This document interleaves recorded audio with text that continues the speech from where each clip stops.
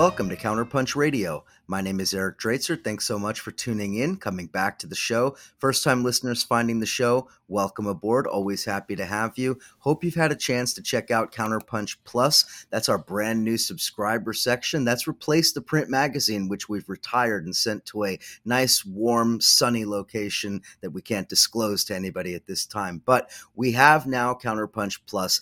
This is an excellent feature that you get with your Counterpunch subscription. You get access to all of this exclusive content that you really won't find anywhere else. Investigative pieces, long form essays, novel reviews, the latest books on left-wing subjects that you can peruse there. We've had a lot of former guests who are contributing to Counterpunch, lots of great stuff there. So please do consider getting your subscription.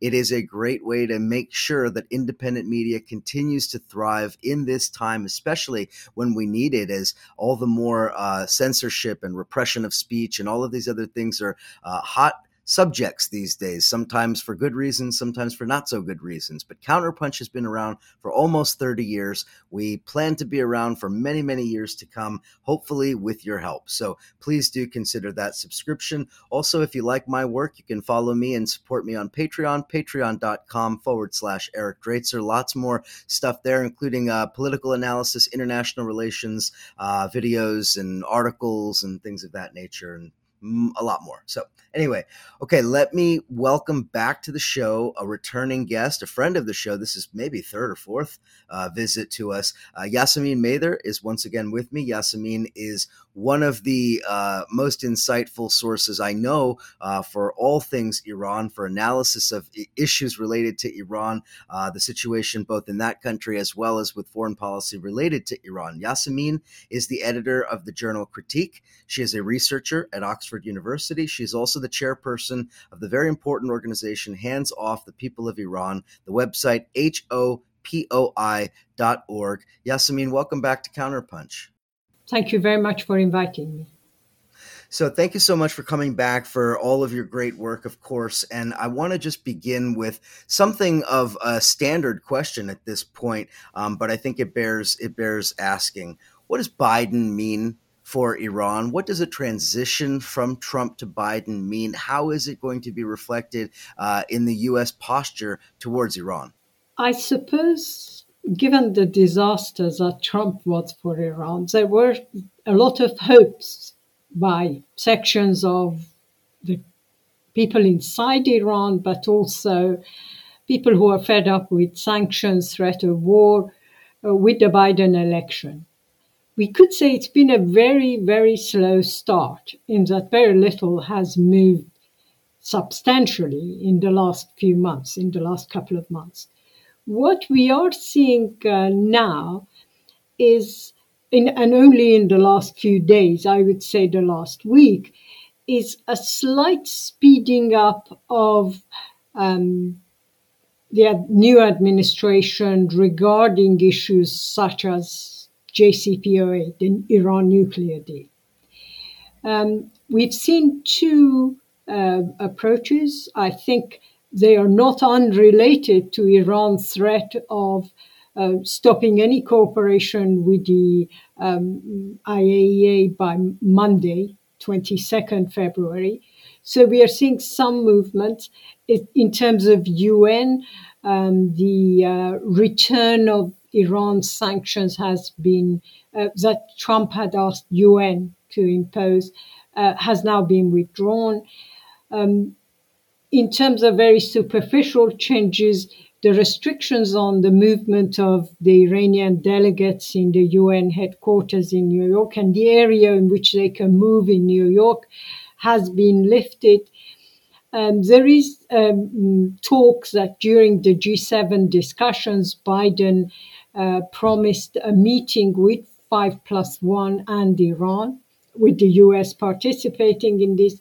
So although there were promises of an immediate return to the Iran nuclear negotiations and the nuclear deals that was signed by Obama, everything has gone very slowly. We might see a speeding up in the next few weeks.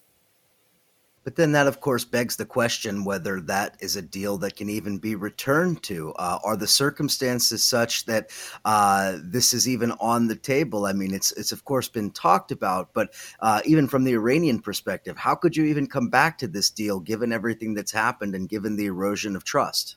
Absolutely. However, I think if I understand correctly, the messages that both Khamenei has said, but also Rouhani has said, lifting of sanctions, and here I think we are talking of sanctions that were imposed when during the Trump administration. I don't think it means all sanctions. Lifting of those sanctions will bring Iran back to the negotiating table. Both sides realize the economic survival probably of the country is in danger if they don't do that. Having said that, there is the problem of both US and the European countries now wanting additional subjects to be part of these negotiations. And of course, Iran would rightly say, you signed a deal, you withdrew from it, this is the US, now you want to add ballistic missiles or Iran's policies in the Middle East, it's a no-go. So we are not very sure how this can progress. All I'm saying is inside Iran, sanctions have created major problems. Sale of oil export of oil is being hindered by these sanctions. The country's income is seriously damaged. And therefore, should sanctions be removed, or at least some sanctions be removed, Iran will go to the negotiating table. Well, since you've already mentioned it, let's dig into that a little further. What is the economic situation like in Iran? How much has it deteriorated? Certainly, in the past, we've talked about the difficulty with accessing very basic things like medicines, especially for more complex diseases and difficult cases. We've also talked about inability to access cash markets, foreign currency, make foreign transactions, and so forth. Talk to us a little bit about what the economic situation is now. How much worse has it gotten? What does it look like? Okay, so the currency in a way reflects the economic situation. So Iran's currency is now probably, I don't know, a lot less than when Trump came to power in exchange with dollar or any other in major European currencies. And it fluctuates. This fluctuation can be the perception of the economy in terms of what will happen politically. So, for example, the week Biden got elected in November, the dollar, the exchange rate improved in terms of the Iranian currency by about 20%. But that was quite instantaneous, so it's gone back again, right? And then occasionally, when there's news of a new initiative, it goes up. So we are talking of a very, if you like, a fluent situation as far as that is concerned. The exchange rate matters because Iran imports basic food material. Iran imports fruits, vegetables, everything. And the price in the daily basket of an Iranian family buying food dramatically changes because of that. So people have become used to, the poorer sections of the population have become used to being deprived of many items that you would consider essential for a healthy diet. However, they somehow survive within that, but it's very difficult. And of course, as we go on with this sanction, even those smaller parts of Iran industry that had survived if you like, the original sanctions are finding themselves in a situation where it is impossible to continue working. Raw materials are expensive. Consumption inside the country is reduced. And therefore, the economic situation is really very, very difficult. If you look at the protests we've seen in the last couple of weeks, retired employees, many of them retired civil servants, teachers, retired clerk assistants, and so on, have been protesting. Their protests are very clear. Their pensions do not cover basic needs of a pensioner. And they've been on with placards outside various ministries and so on, explaining "we are hungry" is one of the slogans we see quite a lot in Iran now. And of course, both workers have been unemployed, but also even workers who have a job must have 2, 3 jobs in order to survive. Some people work as an Uber driver, then as a shop assistant, then go back and do something else. And they might have been a teacher or a civil servant before this. So life is difficult in terms of economic situation. And of course, that then translates into a political question. And I guess the political question is really central in Iran today. We're recording here towards the end of February. We will have a presidential election in Iran in just a few months. So why don't we examine that and what it's going to mean? So let's begin by just a general survey of the political factions that exist in Iran. What are the different camps, and how are the different camps shaping up in terms of potentially fielding candidates, and what this election is going to look like? Very complicated situation. So Rouhani is still president, as you know.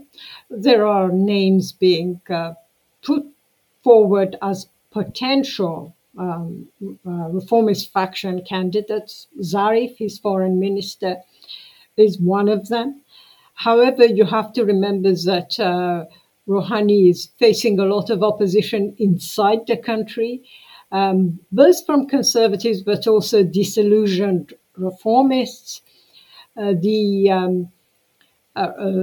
Last week, on the anniversary of the February Revolution of '79, in some cities, security or people associated with security forces were demonstrating on motorbikes with the slogan "Death to Rouhani."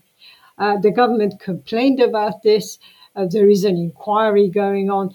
But to think that you have a president where sections of military or security forces go on a demonstration shouting for his death is not exactly what you call confidence building.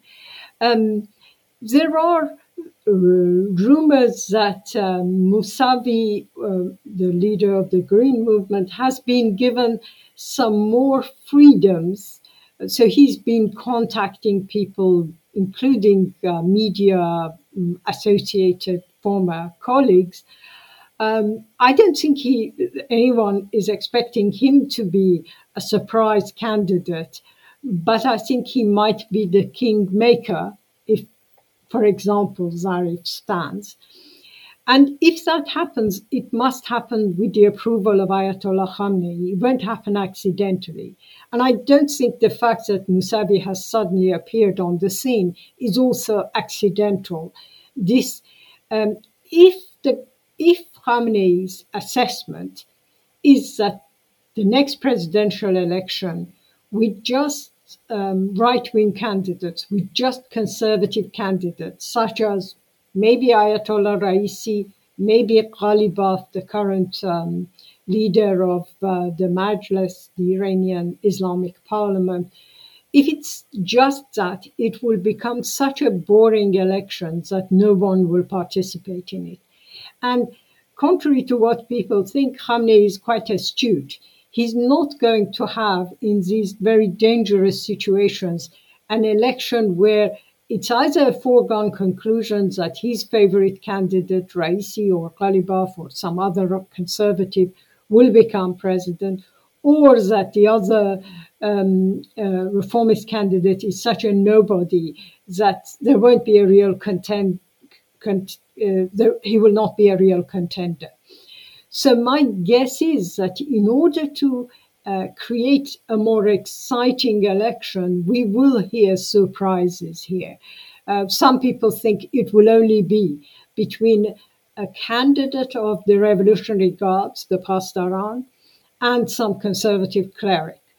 I would say a very large proportion of the population will not be bothered with such an election, whatever threat they put in terms of your future employment or whatever, if you don't participate in elections. So we might see surprises, but it is a very difficult situation because Rouhani hasn't really delivered anything. So he was elected on the strength of the JCPOA agreement, the nuclear agreement.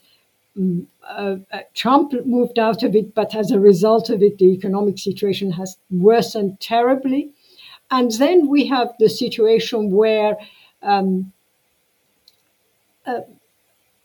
terms of political freedoms, people haven't seen any improvement. In terms of women's rights, people haven't seen much improvement. And there are corruption charges against both factions. So, and we know that because each faction then exposes the other side's corruption. So we have trials going on, which include the brother of Rouhani, his son-in-law, at the same time as serious corruption trials against allies of Ahmadinejad, who, as you know, was the hero of privatization in Iran. And now we know that these privatizations involved massive corruption in the country. It's interesting that you just brought up Ahmadinejad because there have been a raft of stories in the last couple of weeks about Ahmadinejad himself potentially making a political comeback. I know that he had apparently written a few letters to some highly placed contacts of his, and there are rumors that he might himself jump back into the election. That is, of course, if he is given okay by the Guardian Council and so forth. So what about Ahmadinejad? Is he potentially a surprise candidate or one of his proteges?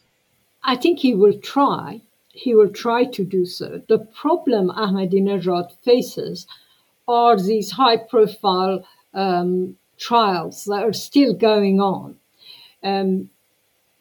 So and some of them are very close to him, his ministers, his brother-in-law, various people associated with him. But that is definitely the case. He hasn't been quiet, even by making at times controversial, not necessarily pro-Islamic statements. Ahmadinejad has made sure he's in the news by giving interviews to news agencies that even the moderate left would refuse to go because they're so closely associated with Saudi Arabia. But he has not shied away from that media presence with the ideas that any publicity is good publicity. We will see. My guess is that the Supreme Leader will not be very keen on that. As you know, he tried to stand in 2016 and Khamenei dissuaded him. We will have to see this time. And it's interesting, too, to think about Ahmadinejad. So the question for you, I guess, is in that scenario where hypothetically he were to be, even if not a candidate in the picture, on the strength of what? Because his economic management was seen as a dismal failure, as you just mentioned, the corruption and just the policies themselves having been seen as a failure. So is Ahmadinejad's cachet more that, unlike Rouhani, he was, quote unquote, had a spine when dealing with the United States, that his foreign policy reflected a little bit more of an assertive Iran rather than the passive Rouhani? Is that the idea? He might try that. That will not succeed either, because we now know that the nuclear negotiations actually started while he was in power. So he gave a lot of slogans about US, but he was negotiating. His staff were paving the way for what became the Iran nuclear deal. And that's quite open to most people in Iran. I think he's standing on a platform of look, you've tried the reformists for 8 years, they have failed. So it's more a negative campaign. Rouhani hasn't improved the economy, the nuclear deal is gone. And I will negotiate a new deal. He's not going to go on a no deal, let's build the bomb type of situation. So in some ways, he will be at a disadvantage against a conservative candidate, let's say Ghalibaf, or let's say Raisi, the current man who is running all the corruption trials because he's got judicial roles, who will say, we just have to come out of the non-proliferation treaty. We have to build our bomb. We have to have a strong Iran that stands up to the US. We need to move closer to China and Russia. So that would be a much clearer message than Ahmadinejad, who will say, I'll negotiate another deal, if you know what I mean. So the failure of the deal will not help, in my opinion, Ahmadinejad. Just before we go to the break, can you help us to understand, just in our own minds, the political landscape here in terms of the factions? I mean, are we talking about Ahmadinejad as squarely being in the hardliner faction? Is he more kind of outside of that, as sort of an adjacent to that? Are there other factions within those two broad camps? Help us to read what that looks like. Okay, I would say Ahmadinejad is not firmly in the conservative faction. Right? He has made statements about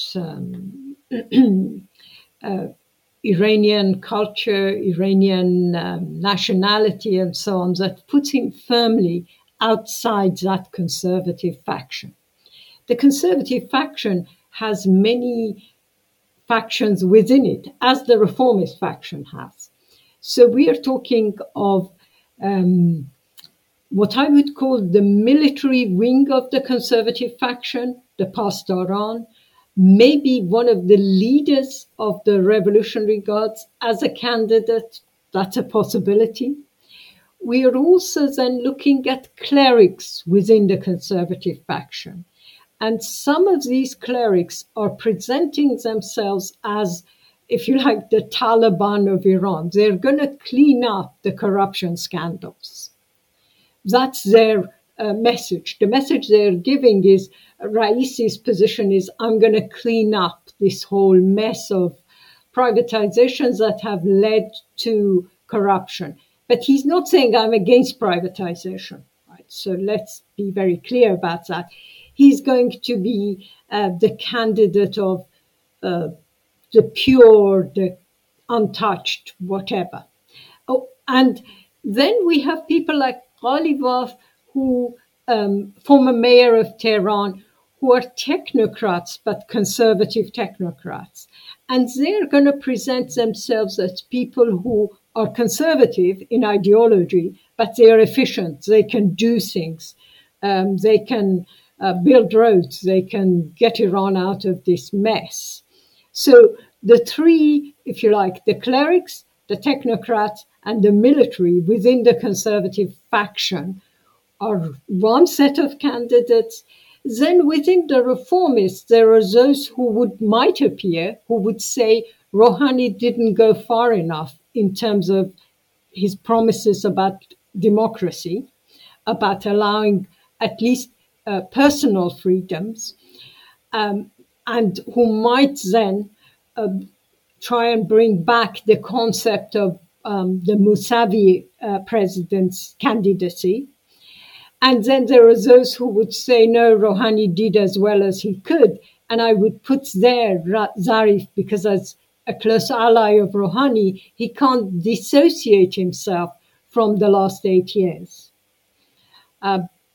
But we are in for surprises, is all I'm saying. And just before we go to the break, the Green Movement from 2009, where does that stand now in terms of public perceptions, in terms of public support? Has it grown? Has it diminished? How does it look in view of 8 years of Rouhani? I would say it's diminished, partly because it was very much around figureheads, the three people involved, Mousavi, Zahra Rahnavard, his wife, and Karoubi. And the house arrest of these three has really reduced, because it was always very much individual, if you like, associated with individuals. So the house arrest has worked, in my opinion. I think some of the people associated with the Green Movement have moved to the left, if I understand correctly, people I speak to inside Iran. So some of the new writers, new authors, political authors in Iran are former Green Movement members who are now more left-wing. They no longer consider themselves part of the Green Movement. However, a Mousavi reappearance might change all that. And then we have the Green Movement people who came into exile, many of them journalists, political activists. Those people have moved to the right. If you look at the right-wing press and media, including the Saudi, what I call Saudi International, it's a TV station entirely paid by Saudi Arabia, most of these green people in there are now royalists, now pro-Trump. They might not consider themselves royalists or pro-Trump, but that's where they are situated politically. So the Green Movement has broken into these two divisions, the right and the left.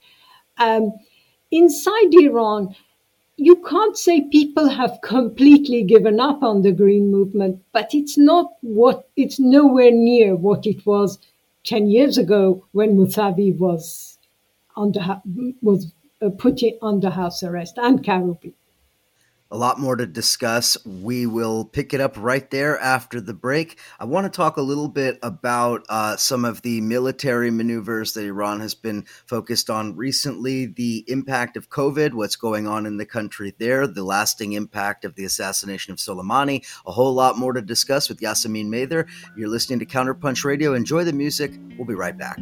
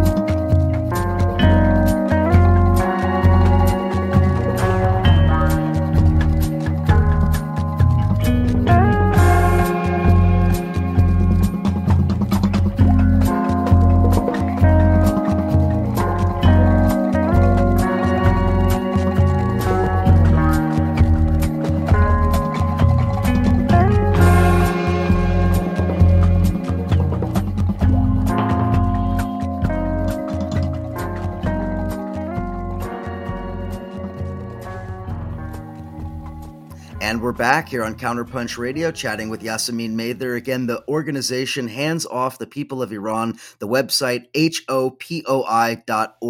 Yasamin's analysis is always at the very top of the list when you're trying to understand Iran.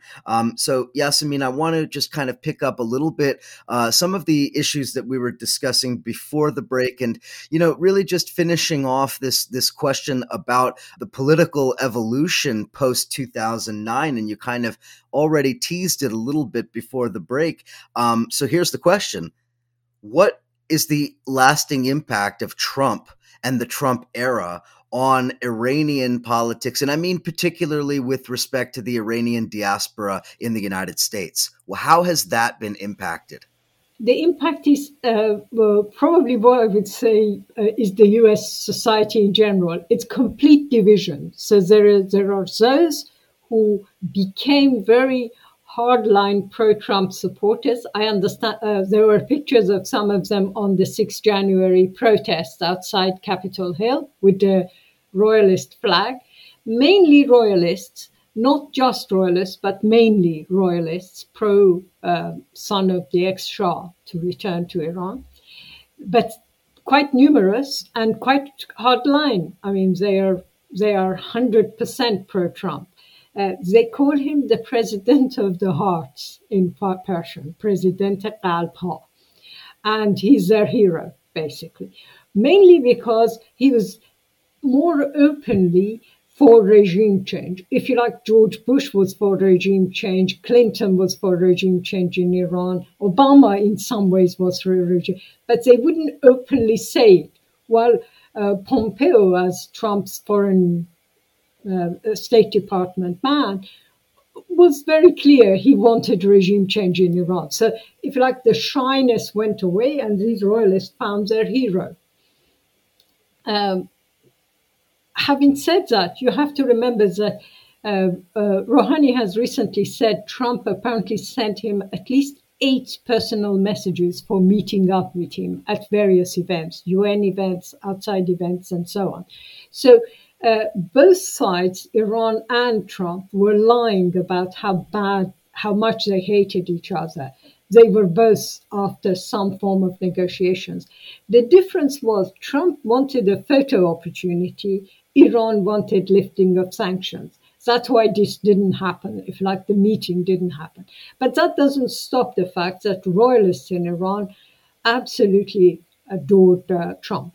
More importantly, Trump's allies in the region were given a boost, bin Salman in Saudi Arabia and Israel, and both of them finance these trashy television broadcasting authorities in Persian language, which broadcast 24 hours 7, all sorts of nonsense to the poor Iranian people. Nostalgia films about how great the Shah's era was, nostalgia about women's rights under the Shah. This is a man who thought women's brains were smaller than men's. And yet, if you were a young Iranian and didn't know what the Shah used to say, you will have a different opinion listening to these pretty awful TV stations. So Trump influenced those. And of course, Trump made sure that sanctions were very severe, as we've mentioned before, in terms of medication, in terms of Iranian people holding accounts abroad. A penny transferred from anywhere inside Iran to anywhere outside Iran could be part of this frozen by the banks, fearful of secondary sanctions by the Trump administration. So the Trump administration will be remembered by anyone with an iota of intelligence, any Iranian with an iota of intelligence, as the darkest period we've seen. Not because they liked the Iranian government, but because they were personally affected by the sanctions, by the measures he took. And of course, there had been a lot of hope about the nuclear deal, and his withdrawal destroyed sections of industry where the concept of lifting of sanctions had created a situation where hope was for at least some level of production inside the country. And the Iranian diaspora is also, has access to wealth. Oftentimes, there are a lot of well-placed, economically successful, financially important individuals within the Iranian diaspora. So I'm wondering, just because what we've seen of other diaspora communities that also aligned with Trump, how much outside financing is being provided for some of this fake news stuff, for some of the media presence, for the proliferation of some of these narratives, because that has obviously been a major issue in Latin America. We've seen that in Brazil, where the diaspora community has done that, Venezuela, certainly. How is it with Iran, the diaspora, and their financial muscle? It is true that some of these people have great wealth, but remember that the Shah's son has gambled quite a lot of the fortune he inherited. He spent a lot of it. He keeps saying people have stolen his money and so on. So these people relied quite a lot on finances from basically pro-Israeli institutions and the National Endowment for Democracy. NED is one of the biggest funders of Iranian diaspora. All these organizations you hear with the word human right in it have somehow got fundings of millions, not at times. I think if you add what they've got, it gets to billions from NED. But there are other, what I would call Republican Zionist funds that played a direct role. For a short time, Pompeo also allocated a budget from the State Department for what was called Iran misinformation or disinformation or something like that. And it stopped in 2019, 2020, for some reason. I don't know if it was the Congress elections or Senate elections or internal US politics. He stopped it. But there were also, in addition to these funds, there was also direct State Department funding. However, the Saudis, who are committed to regime change in Iran, are big contributors to what I would call regime change propaganda. I want to switch gears a little bit and talk about the impact of the assassination of Soleimani. What impact has that had on Iranian society, Iranian politics, the mindset of many people in the country? Has it had a lasting impact? Can you explain what Soleimani and his assassination represents in the Iranian mind? As far as I can tell, and it's very difficult judging it from outside, so I'm relying on what people tell me from inside the country. Maybe because of the image that the government had portrayed of him, but he was popular. I don't think we can deny the fact that he was popular among sections of Iranian population who don't necessarily support all of the government. And we can see that in the protests that in the funeral ceremonies that took place after his assassination. And in a way, the way this assassination was done was so crude. The US so openly kind of claimed credit for it that it galvanized, I think, nationalist sentiments. Just to give you one example, the former foreign minister of the Shah, who now is more critical of the Shah's era, was amongst the people who said Soleimani was a hero of the nation, or words to that effect. So the nationalist feeling got quite worked up about Soleimani, his assassination.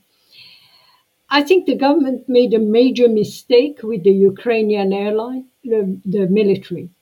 And that diffused that movement because, as you know, they mistook a passenger plane for a US plane, military plane. They brought it down. I don't think there's any doubt that it was, I think the government now admits it was either by mistake or I would assume by mistake, a mistake by the Revolutionary Guard. But the incident itself then almost immediately changed the situation. So from a winning situation, the regime lost a lot of credibility because of the incident with the Ukrainian plane. Remember that most of the passengers were Iranians who were returning to Canada or to Europe after Christmas break, university breaks. And so the family, you're talking of hundreds of people with families, young families, many of them students, postgraduates, postdoctoral students. It created, it created a problem for all of the regime, whether they admit it or not. Having said that, and I think that's why on the anniversary of Soleimani's death, we didn't see the kind of protests that we saw in the original funerals. Otherwise, the anniversary, the 1 year after his death, would have been quite a big event. Does it affect Iran's military positions? I really don't think so. I think these people are portrayed as individual commanders. And yes, he was very popular, not just amongst Iranian military forces, but in Iraq, in Lebanon, in Syria. People considered him a hero.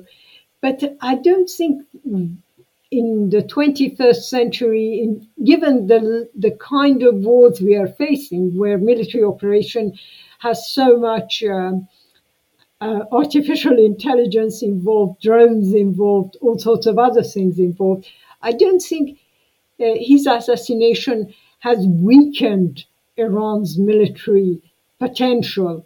In terms of publicity, in terms of appearance, yes, that was a defeat. Well, speaking of Iranian military posture, one of the most interesting stories coming out of the region in recent days and weeks has been the naval drills that the Iranian Navy has been holding off the coast of the country. And the reason it's so interesting is because it was jointly held with the Russians.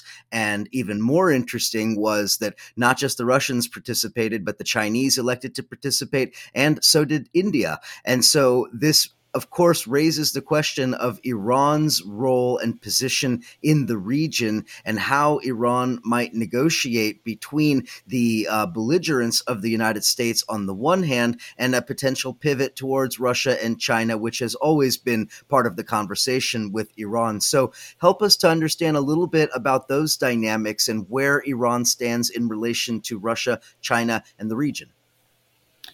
Okay, so in what I would call a desperate situation, because Iran would have preferred if the EU and the Americans made it an ally. But in the absence of that situation, Iran has been pushed more and more towards Russia and China.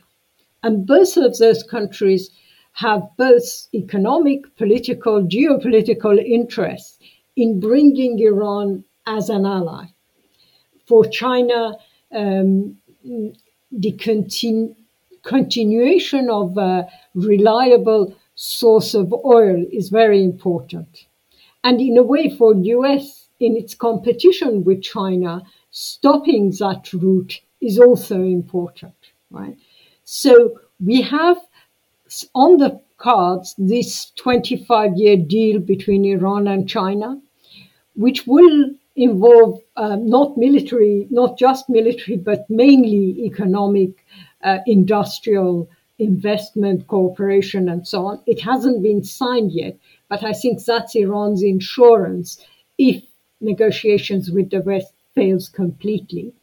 And in the same way, militarily, Iran feels threatened because almost every day they wake up to news of another bombing in Syria of Iranian-held or Iranian-supported militia and by Israel.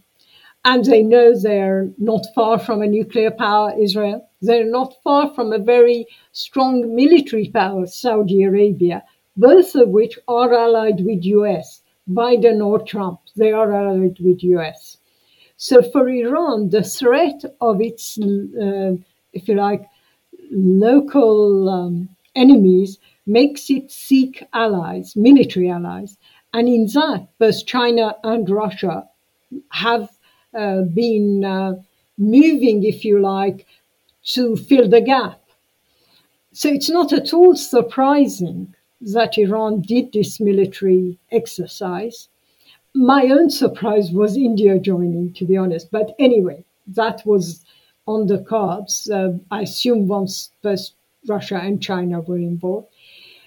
What is interesting is, in the long term, how does Iran want to square up this deep tendency, mainly inside the country, which is a young country, towards the West, the sentiments of the younger generation, which is pro-West, whatever you think of it, and the real politics that forces it to ally itself with Russia.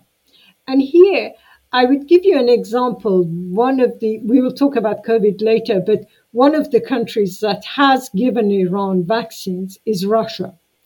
And there's a lot of negative publicity about the Russian vaccine. While if you read every medical report or journal, or even the Western media, including BBC World Service, apparently the Russian vaccine is as good as any other vaccine. And yet, inside the country, the sentiment is it must be bad because it's Russian.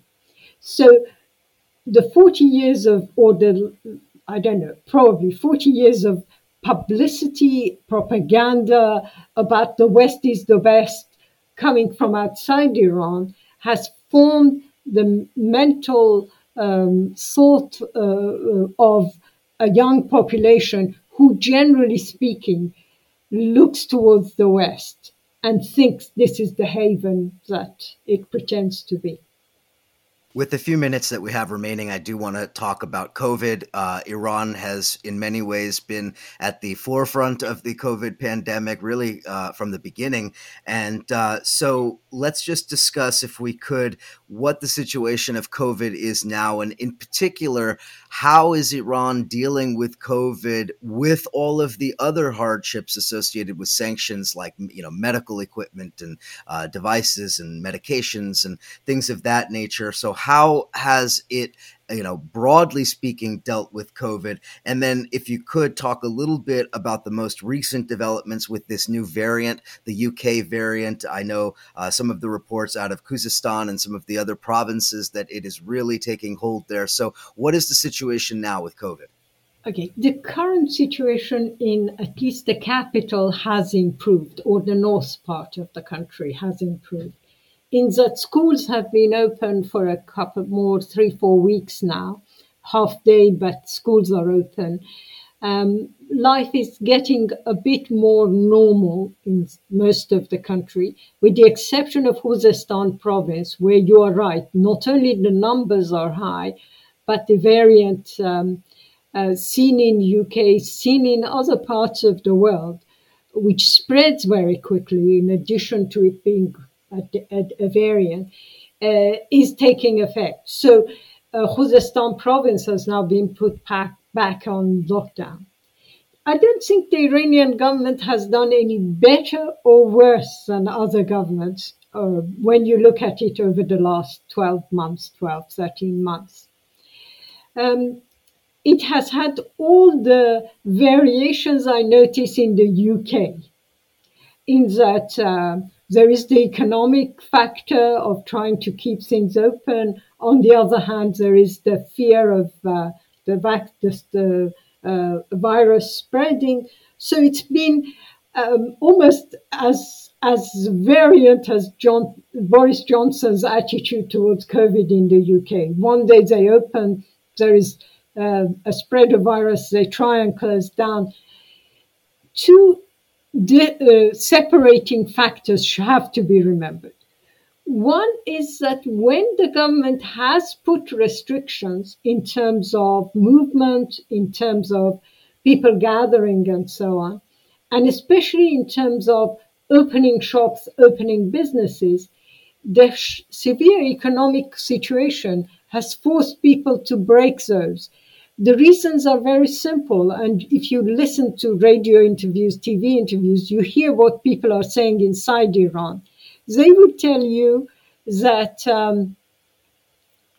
between dying of hunger, this is what people were saying last summer, between dying of hunger or dying of COVID, they rather die of COVID, because if they don't work, if they don't open their stall, if they don't do their daily job, they will die of hunger and their family will die of hunger. So the choices have been stark, and that's true of, I think, most of the world. It's not a, it has become, this pandemic has hit the world at a time of great economic gap between the rich and the poor, and obviously the poor have very little choice in it.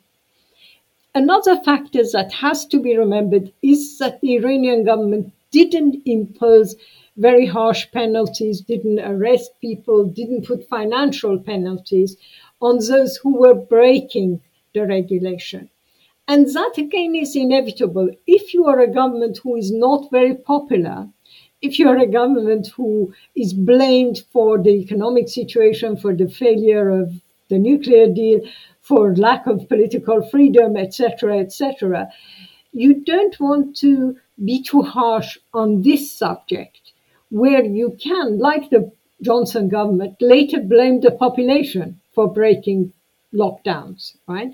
So the Rouhani government has not put harsh penalties, hasn't arrested people. And the critics rightly point out that that was a mistake, because it obviously, if you have a lockdown, but you don't put penalties on it, it's broken. We saw massive traffic jams in Iran last Iranian New Year, mid 20th, 22nd of March 2020, when the government had said don't travel to other provinces. So obviously the New Year period led to a situation where the virus spread considerably all over the country. Having said all of that, I'm also not amongst those people who just say, oh, Iran has done terribly badly. There is something you have to remember. There are universities in every town, every city in Iran, and many of those have educated medics. So on the ground, there is a large number of medics in the country. And the successes of the country, which some people only point out to the successes, I was trying to give a more balanced view. The successes are very much due to this network of medics that worked together from below, from what I can understand, to stop the spread of the virus, and which is now gathering momentum in terms of vaccination. So from that point of view, the fact that so many medics were educated in the last 20, 25 years did make a difference if you compare Iran with some of its neighbors. Having said that, I want to give a very mixed picture. It's not black and white. There are aspects where the government could have done better. There are aspects where the population, given the sanctions, given poverty, had to work and therefore broke lockdown. But there is also this grassroots, what I would call, in the old Chinese word, they used to call them barefoot doctors. These are not barefoot doctors. They've been educated in Iranian universities. They have a level of medical education, and they have been working much better than people expected. Well, that's certainly a hopeful note, and I like to end on a hopeful note. So we will leave it there. Yasamin Mather, thank you so much for coming back to Counterpunch Radio, the organization Hands Off the People of Iran. The website, hopoi.org. Yasamin is the best resource I know for everything Iran, and I'm always happy to speak to you. Yasamin, thanks again for coming on the show. Thank you very much for inviting me. Listeners, thank you as always, and we will chat again very soon.